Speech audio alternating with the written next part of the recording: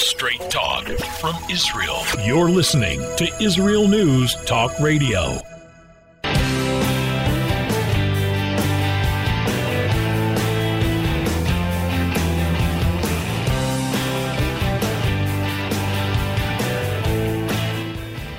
Welcome back to Israel Unplugged. This is Josh Wander from Yerushalayim, Ir HaKodesh.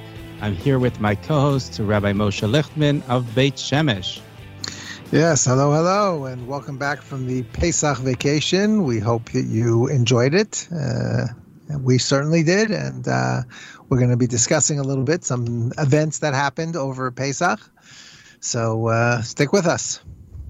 And of course, Pesach is the Chag HaGeula, and there's a lot to speak about on the redemptive front as well. Israel Unplugged is where you get your unadulterated facts of where we're holding in the redemptive process, focusing primarily on the ingathering of the exiles. We have people listening in from the United States of America, from here in Eretz Yisrael, from Australia, from Moldova, from the United Kingdom, from South Africa, from New Zealand. Welcome, one and all. We encourage you to call in. This is a live show, and we would love to hear from you, whether it be a compliment or otherwise.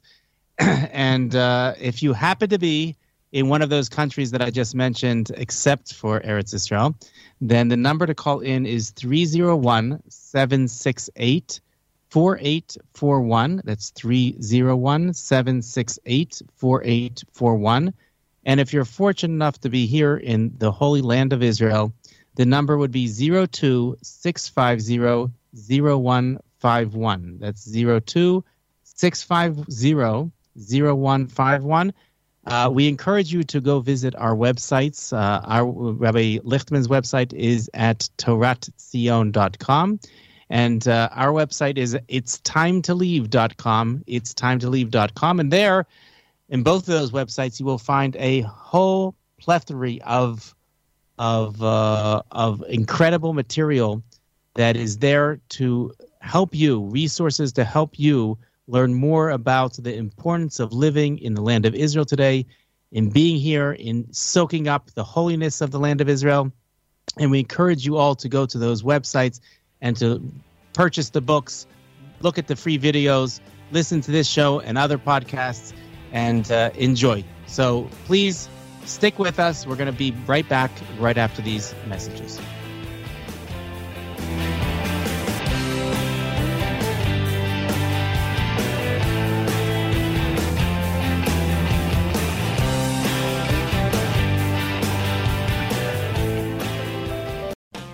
How did a nice Jewish girl from Delaware end up living in Israel? Shalom, I'm Natalie Sapinski. Join me on my show, Returning Home. Meet different people who have moved to Israel. Hear their personal stories, their highs, their lows, and everything in between. Each week, we talk to experts on immigration and the process of moving to Israel. Listen to Returning Home every Thursday, only on Israel News Talk Radio.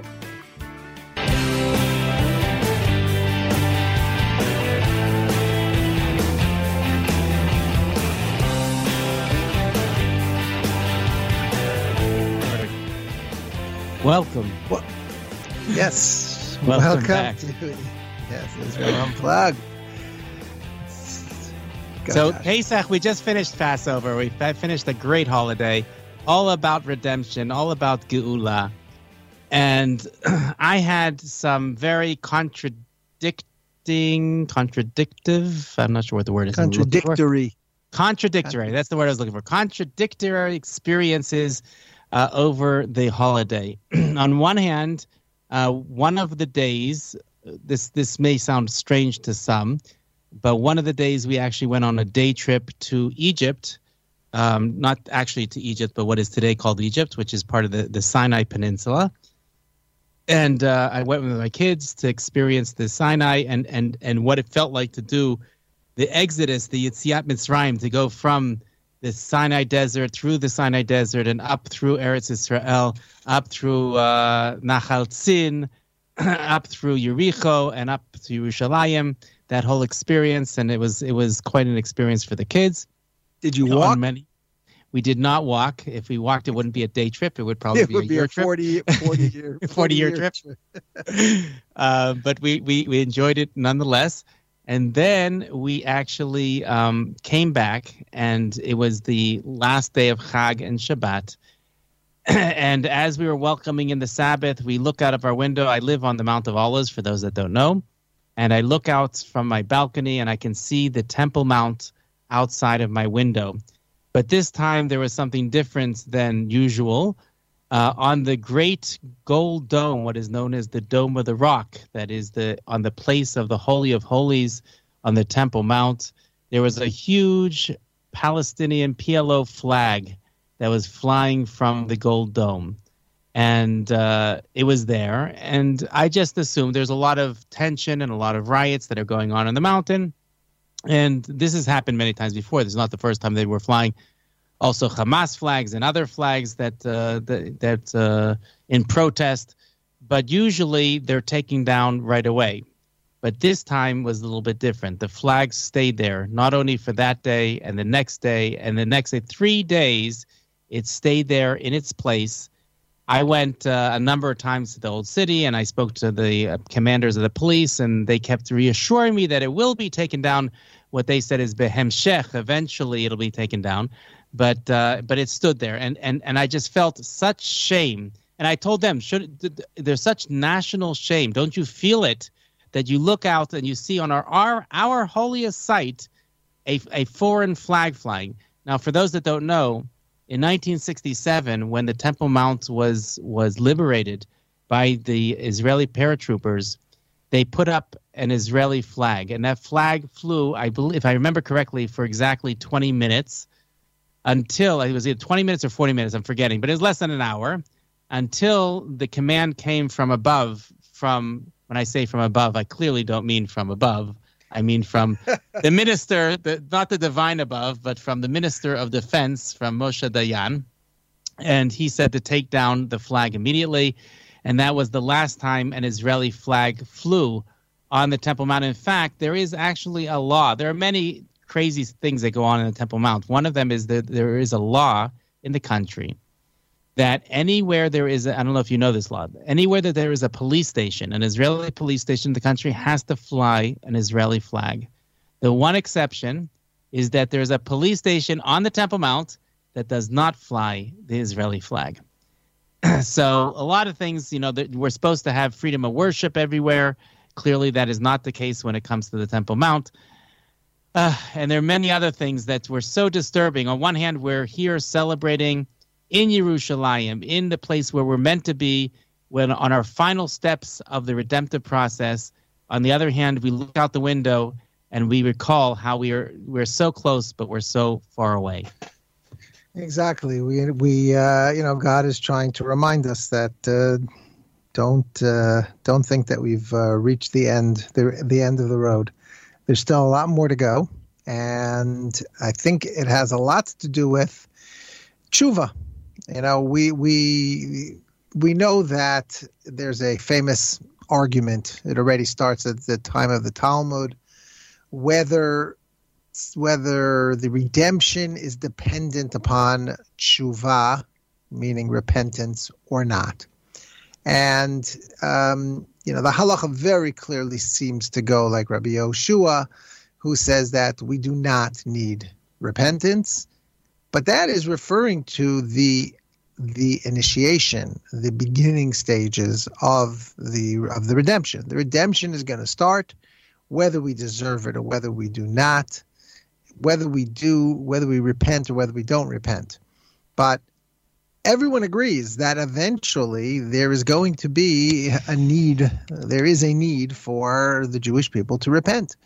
And, we shouldn't expect to see everything being perfect until we start trying our hardest, at least, to perfect ourselves, which, of course, means in many, many different ways, myriad ways, in all the laws of the Torah, keeping all the laws of the Torah, including the law of moving to the land of Israel, the mitzvah of moving to the land of Israel.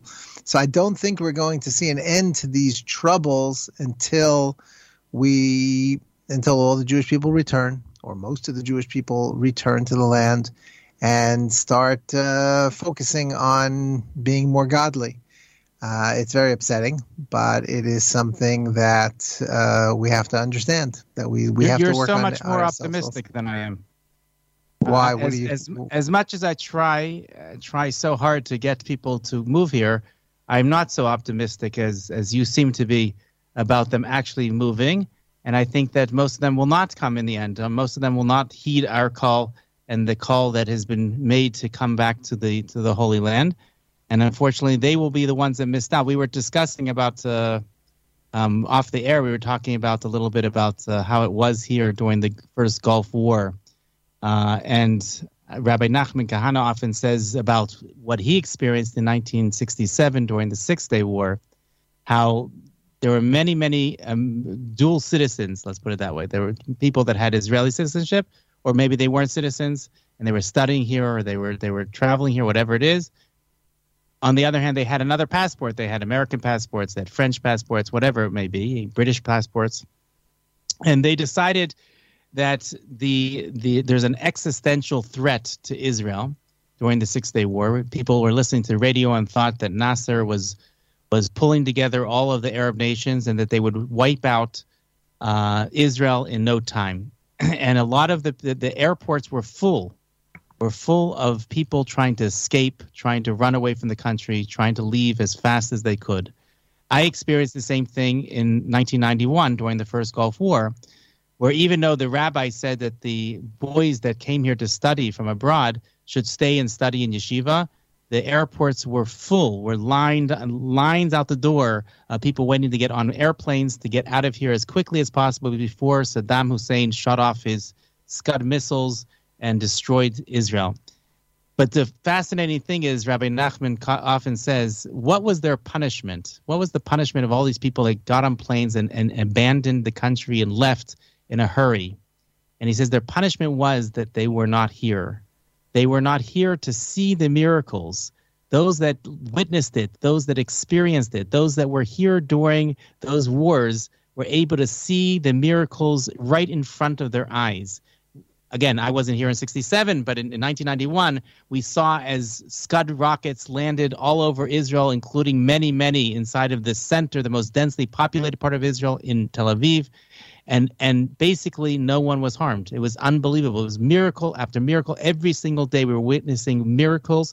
And those that ran away, maybe they saw it by proxy, maybe they saw it on CNN, but they weren't here to experience it. And that was their punishment. No doubt about it. I unfortunately had not yet made Aliyah. I was during my short stint outside of the land of Israel. I had been here 4 or 5 years before that. And then I went back to find my wife, and I did find her, but she needed 1 more year to finish school, and then we made Aliyah immediately after that war. That next summer we made Aliyah. So we missed it, but it wasn't because we were running away. Trust me, if I was here, there's nothing in the world that would make me leave the country. In fact, there's a famous story about Rav Shlomo Zalman Auerbach, the great posek in Jerusalem, one of the greatest rabbis of the time, who was asked by some American students, should we leave? Should we not? He said, don't you think that I have people who would put me up also? I have people to go to. I could leave, but I'm not leaving. That's not what you do. You don't leave the country when it's in time of trouble. The Gemara says, the rabbis say that Tchilat Nefilah Nisa, right? The beginning of falling, meaning of being defeated, is running away. We don't run away. That's just not what a person does who cares about his country and he cares about his land. So, yeah. One of the 613 commandments is when you go to war, you cannot be afraid. Right. It's unbelievable. The commandment not to be afraid. Exactly. We have to have trust in Hashem that He will help us, or at the very least, He'll do what needs to be done, and we have to accept whatever God does,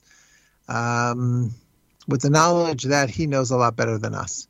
But we still have to do our share and do whatever we can to help God out in this redemptive process. So anyway, yes, it's very sad. It's very sad to hear these things happening, but I believe that when more Jews come, we'll have less and less problems like these, because it'll be so clear to the whole world that we are in control of the land, and this is the Geula, the redemption is happening. So we just have to get more Jews to come back home. So I hope you can prove me wrong. Yeah. No, I certainly agree with you. I'm just not sure that it's happening today or tomorrow. Okay, we'll be right back. Stay with us. We'll see you soon.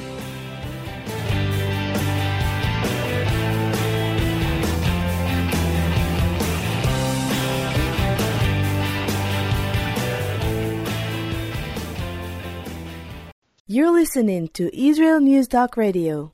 This is Shai Ben-Tekoa. Each week I'll be webcasting to you from Judea, origin of the word Jew, a people besieged and beleaguered in every generation. Nazi Germany's but a memory, but in its place the world invented the phantom Palestinians as this generation's internationally authorized Jew killers.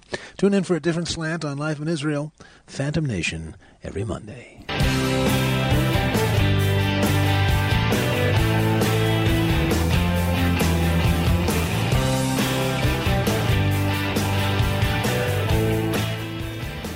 Welcome back to Israel Unplugged, and for another few minutes to continue on the topic of the Pesach vacation that we had. So Josh told about, and we all felt it. Anybody who was following the news felt a certain sadness over the situation that was happening, and the sadness is because we could do something about it. Like, we could stop it in a second if we really wanted to, if we really had the courage to do so, which we really should. But, we don't, unfortunately. And again, I think the time just hasn't come yet. And when that time comes, we will show the world who belongs here, who the land belongs to. But I want to also talk about some positive things. So I was privileged to be able to have a real vacation over Pesach, thanks to my in-laws. We went to a hotel right on the Kinneret, on the beautiful. I mean, there's almost nothing more beautiful than being on the Kinneret in a beautiful hotel and overlooking every moment, just overlooking the water. In fact, also one day I took a hike up the Arbel mountain. If anybody hasn't been there, you got to go. It's just so beautiful and such an exciting tiyul. You climb up and, anyway, it's really, really fun. And there's a view from there that you can't pay for things like that. It's just so stunning. Anyway, why am I telling you this? Because it was so beautiful to see the Kinneret filled to the top.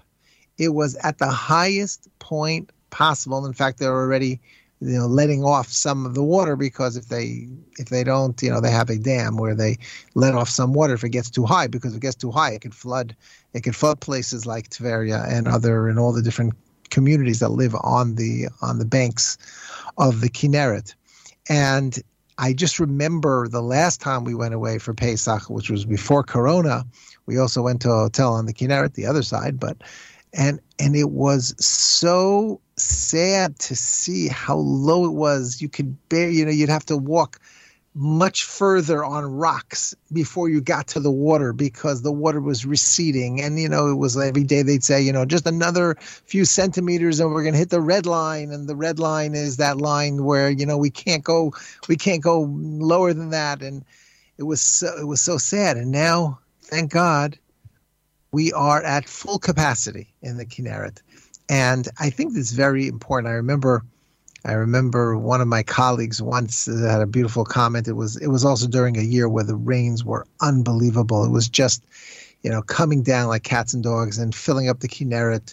And, he said, those naysayers, those people who always, make comments like, oh, look what's going on in your state of Israel, and you're at Chalta the Geula. Look at all the terrible things that are happening. This can't be the Geula.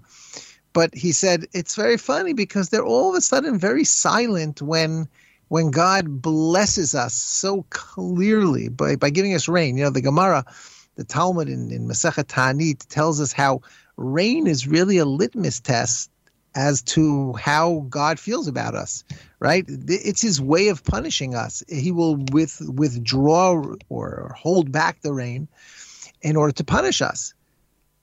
But you can't only take it one way, because if you say that when the rain is being withheld, that shows that God is angry at us, you also have to admit that when the rain comes in abundance, that means God is pleased with us or has mercy on us. He loves us, and he's showing us that that we're still his children. And that's what I felt seeing the Kinneret filled to the rim. It was so, so beautiful. And also just the beauty of Eretz Yisrael. There's nothing like it. There really isn't. And I know someone will say, oh, you've never been at the Alps. You've never been here, there, or the other place where there's also beautiful views and beautiful places. And yeah, I'm not going to deny that there are other places in the world that are also beautiful and maybe even technically more beautiful. But I always give the mashal. I always give the parable of a person who is a healthy, hopefully a healthy, meaning mind-wise, psychologically, a healthy person who has a wife that he loves dearly. You're not going to tell him, yeah, but you know what? There are more beautiful women out there. Go look on television, look in the magazines. You'll find more beautiful women than your wife. For him, it's like, I don't have eyes for anybody but my wife. And that's the way it is. To me, my wife is the most beautiful woman in the world. And that's the way a Jew should feel towards the land of Israel. Yes, there are beautiful places in the world, and, it's very nice, but it's not mine. It's just like if I see a beautiful woman in the street, I'm not supposed to look at her. She's not mine. She's somebody else's. My wife, and that's what Eretz Yisrael is. Eretz Yisrael is our spouse. Eretz Yisrael belongs to the Jewish people, and she belongs to us, and we belong to her, and we are a perfect match. And we should only have eyes for one another and not for anybody else in the world. And we should only see the beauty in Eretz Yisrael. Not to deny there are other beautiful places, but to us, we should only focus on the beauty of Eretz Yisrael. And that's the way I felt over Pesach, just literally staring at the beautiful waters and the beautiful scenery around the Kinneret. So that was my experience over Pesach. And, there's two different experiences, but both of them are very important. We have to keep our eyes open to what's going on around us. So there are parts of Eretz Yisrael that are very unique to Eretz Yisrael, and you don't see anywhere else in the entire world. First of all, just to put things in perspective, the Medinat Yisrael, the land of Israel that we're on right now, currently is very, very small. It's what do they say? It's about as small as Rhode Island, New Jersey. It's smaller than New Jersey, and it's a tiny little piece of land, but it has so much in it, from the Negev, from the desert in the south, to the beautiful mountains, snow-capped mountains in the north, in Hermon, and there are a few different places that I've been already where they've told us. The different guides have told us that this is unique to Israel, and there's no other place like it in the world.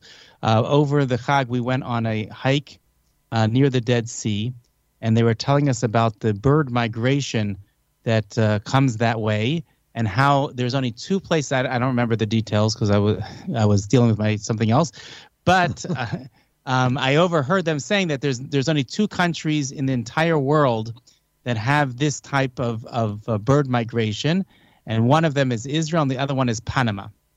So it's very, very unique in the world. The other place is in right outside of where you are, Rabbi Lichtman, in Beit Shemesh, is one of those caves.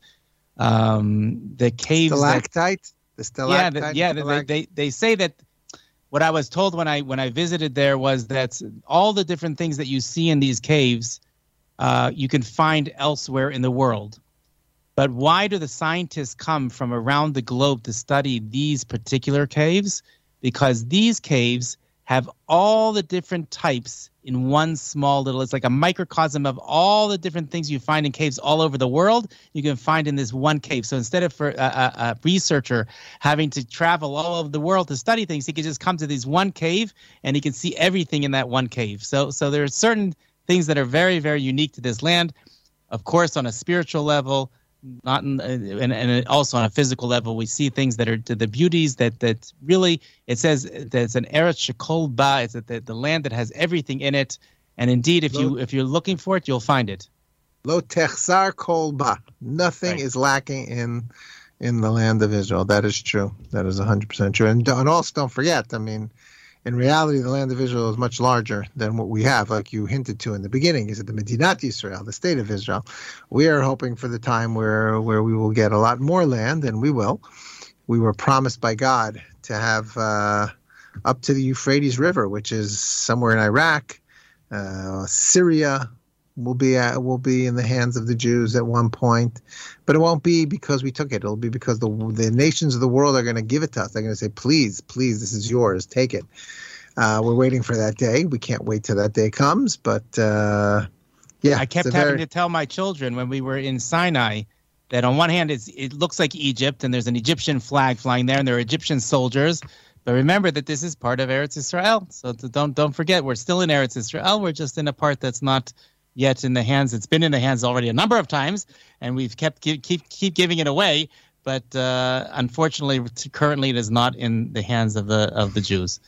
Right, and I think I just would add one more thing. Like you said, it has been in our hands. We giving it away. You started with the story about the Temple Mount, with Moshe Dayan.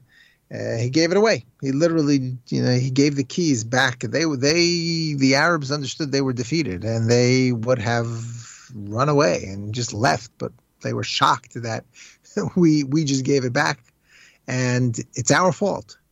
If there would have been more religious Jews and more pressure from the religious camp to keep it, we would have kept it. It's all a function. All is a function of who's here and who's in control. If we'd be in control because we'd be the majority, then things would be a lot different. And yes, we would have offered up that Korban Pesach that you tried to do this year, Josh. We would have been able to do that. We would be able to do that if we were just in control. So we need more Jews, more religious Jews especially, but every Jew in the world to come home and make things better, make things the way they're supposed to be. Okay, so we're about to go to a break, so please stick with us. Don't go far. We'll be right back after these messages from our sponsors.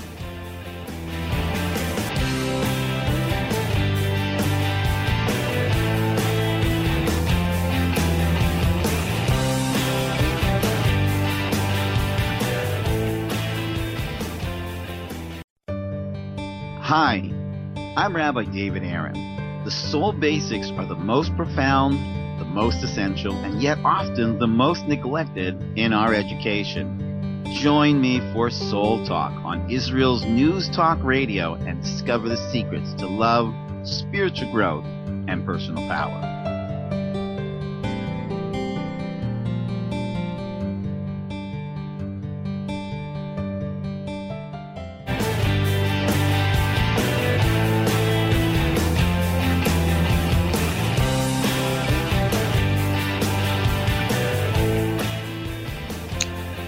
Welcome back to Israel Unplugged, and we're going to move over now to the upcoming holiday of Yom Ha'atzmaut.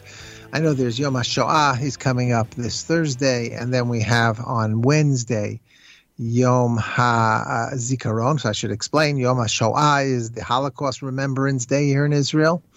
And then next Wednesday is Yom HaZikaron, Remembrance Day for the fallen soldiers, without whom we would never have a Yom Ha'atzmaut, which is the Independence Day, which is the next day on Thursday. So I'm not going to be here next Monday because I'm going to be in the States speaking also in Canada, speaking about the importance of living in Israel and hopefully convincing a few Jews to come home. But so I wanted to start talking a little bit about the Yom HaAtzmaut holiday that's coming upon us. So I have a vast collection of articles on this topic, and one of them caught my eye. I thought it would be a good thing to read it out to you and discuss it. It is by Michael Freund, who we actually had on this show at least once, I think maybe even twice. He's a good friend of mine. We co-authored a book together, and he is the head of Shavei Israel, which is an organization that helps lost Jews find their way back to their roots and also find their way back to their homeland. So he writes, and this, you have to keep in mind, this was written 14 years ago, but it's uncanny how much of it is still true, unfortunately, as you'll see as I go on. So he writes as follows. I'm no psychiatrist, but as Israel turns 60, again, we could say the same thing for 74, we seem to have developed an acute case of schizophrenia. You can almost sense the contradictory impulses at work, as many Israelis wonder whether to celebrate the country's numerous accomplishments, bemoan its agonizing disappointments, or some combination of the two. Whether it is the various corruption scandals involving political figures, the latest child abuse case that rocked the nation a few weeks ago, okay, that might have happened before the 60th, I don't know, before the 74th, but there have unfortunately been such cases, or the ongoing assault on traditional Jewish and Zionist values, there would seem to be plenty of reason to scratch our heads and speculate about where this country is headed. Add to that the continuing Palestinian rocket attacks against Sderot. Don't forget, this was 14 years ago. The growing threat of a nuclear Iran. Sound familiar? And the Hezbollah arms buildup north of the border. And it is no wonder that some of our fellow citizens would prefer to hide under the nearest bed until the storm passes. Quite frankly, it seems hard to blame them. But then, there is the other side of the coin. Look at Israel's various triumphs in fields ranging from computer science to agriculture. Note the optimists. Our ability to survive in a hostile neighborhood is an achievement in and of itself, they say. They too have a point. So which is it? Which is it on Israel's 60th Independence Day, or we could say the same thing on the 74th Independence Day? Doom or delight, glee or gloom, or perhaps some mixture of the two. The very question, I think, is remarkable, if only because it betrays an utter lack of appreciation for historical context and perspective. After all, in the life of an individual, a span of 60 years may represent the bulk of his productive days on this earth. But for a nation, it is an infinitesimal period, a mere episode or interlude in the great sweep of history. Nonetheless, look at what we, the Jewish people, have managed to achieve here since 1948. We've brought millions of immigrants from around the world, made the desert bloom, and built a free country amid a sea of tyranny, all in less time than it took to construct the Leaning Tower of Pisa 177 years ago. The Great Wall of China. Oh, I'm sorry, not 177 years ago. It took 177 years to build the Leaning Tower of Pisa. I assume they didn't build it leaning, but anyway. The Great Wall of China took centuries to build. Or even Washington's National Cathedral took 83 years to build. Not bad, don't you think? We did all that in 60 years. Consider, for example, where today's great superpower, the United States, was in the 60th year of its existence. This is such a beautiful exercise he's doing here. He's trying to compare what America was like 60 years. Again, we could say the same thing, 74 years, 14 more years doesn't make a difference. What was America like in its 60th year of existence. Back in 1836, large swaths of the North American continent remained untamed, as Arkansas became just the 25th state to join the Union. Americans living on the periphery faced frequent Indian attacks and great uncertainty. In May of that year, Comanche Indians slaughtered 5 members of a family in Texas and then proceeded to abduct their 9-year-old daughter, who was later forced to marry the tribal chief. 25 years would pass before she was rescued from her captors. And then, of course, there was the Battle of the Alamo, where Mexican troops massacred hundreds of valiant American defenders in Texas, including folk hero Davy Crockett. Incidents such as these must surely have sent a chill down the spine of every citizen. Even America's democracy was struggling at the time, as the dispute over slavery continued to fester. In 1836, the House of Representatives went so far as to pass the infamous gag rule as a means of suppressing debate on this contentious issue. Nonetheless, despite the great challenges which America faced at the time, that did not dampen their sense of optimism or detract from their appreciation for what had been accomplished in the period since the nation's founding. Indeed, in his annual address to Congress in December of that year, President Andrew Jackson started off by saying, "It is a source of the most heartfelt satisfaction to be able to congratulate you on the high state of prosperity which our beloved country has attained. With no causes at home or abroad to lessen the confidence with which we look to the future," he continued, "the general condition of our affairs may well excite our national pride." This too, says Michael Freund in this article, is almost finished. This too must be our approach as we mark Israel's 60th, again, for us 74th, annual Independence Day, and as we face the future. Sure, there are still plenty of swamps left to be drained in this country, swamps of Jewish ignorance. We finally have a Jewish state. You broke out for about 10, 15 seconds. You might want to go back. Oops. Okay. Sorry. Am I on now? Do you hear me? Now we hear you. Now we hear you fine. Okay. Sorry. So I don't know what you lost, but let's just move on. He said that basically we have to also understand how great things are for us compared to the way it was in America after 60 years, and we have a lot to be thankful for. And then he ends with the following: a moving story about the great Hasidic Rebbe of Sadegora, Rabbi Avram Yaakov Friedman of blessed memory, bears this out. When the Nazis took over Vienna, where the Rebbe lived, they sought to humiliate the Jews by forcing the great sage to sweep the streets of the city to the taunts and laughter of Austrian onlookers. The German soldiers handed the Rebbe a broom, but while he swept, he recited a silent prayer. "Master of the universe, may I yet merit to sweep the streets of the land of Israel." The Nazis then gave him a large flag and forced him to hoist it over a tall building.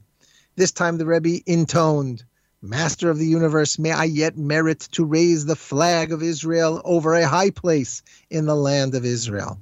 After surviving the war, the Rebbe was determined to fulfill his vision. And so each year on Independence Day, he would rise early, take a broom in hand, and proceed to sweep the streets of Tel Aviv in honor of God's answer to his prayer. And then the elderly rabbi would ascend to the top of Tel Aviv's great synagogue and raise a large Israeli flag proudly for all to see. So the next time you find yourself down in the dumps, wondering about this country and its leadership, think back to the Rebbe of Sadegora with a broom in one hand, a flag in the other, and a heart full of gratitude to God for the miracle that is the modern state of Israel. Beautiful, unbelievable. It's as if he was writing it today. So Exactly. Something that's timeless. Yes, exactly. So we have so much that we could talk about Yom Ha'atzmaut, and I am sure that Josh is going to do a fantastic job next week talking about Yom Ha'atzmaut and maybe Yom HaZikaron. So please, everybody, make sure you tune in next week, same time, 4 o'clock Israel time, Monday afternoon, and we'll see you again next week and then the week after. Take care. Thanks for joining us. Bye-bye.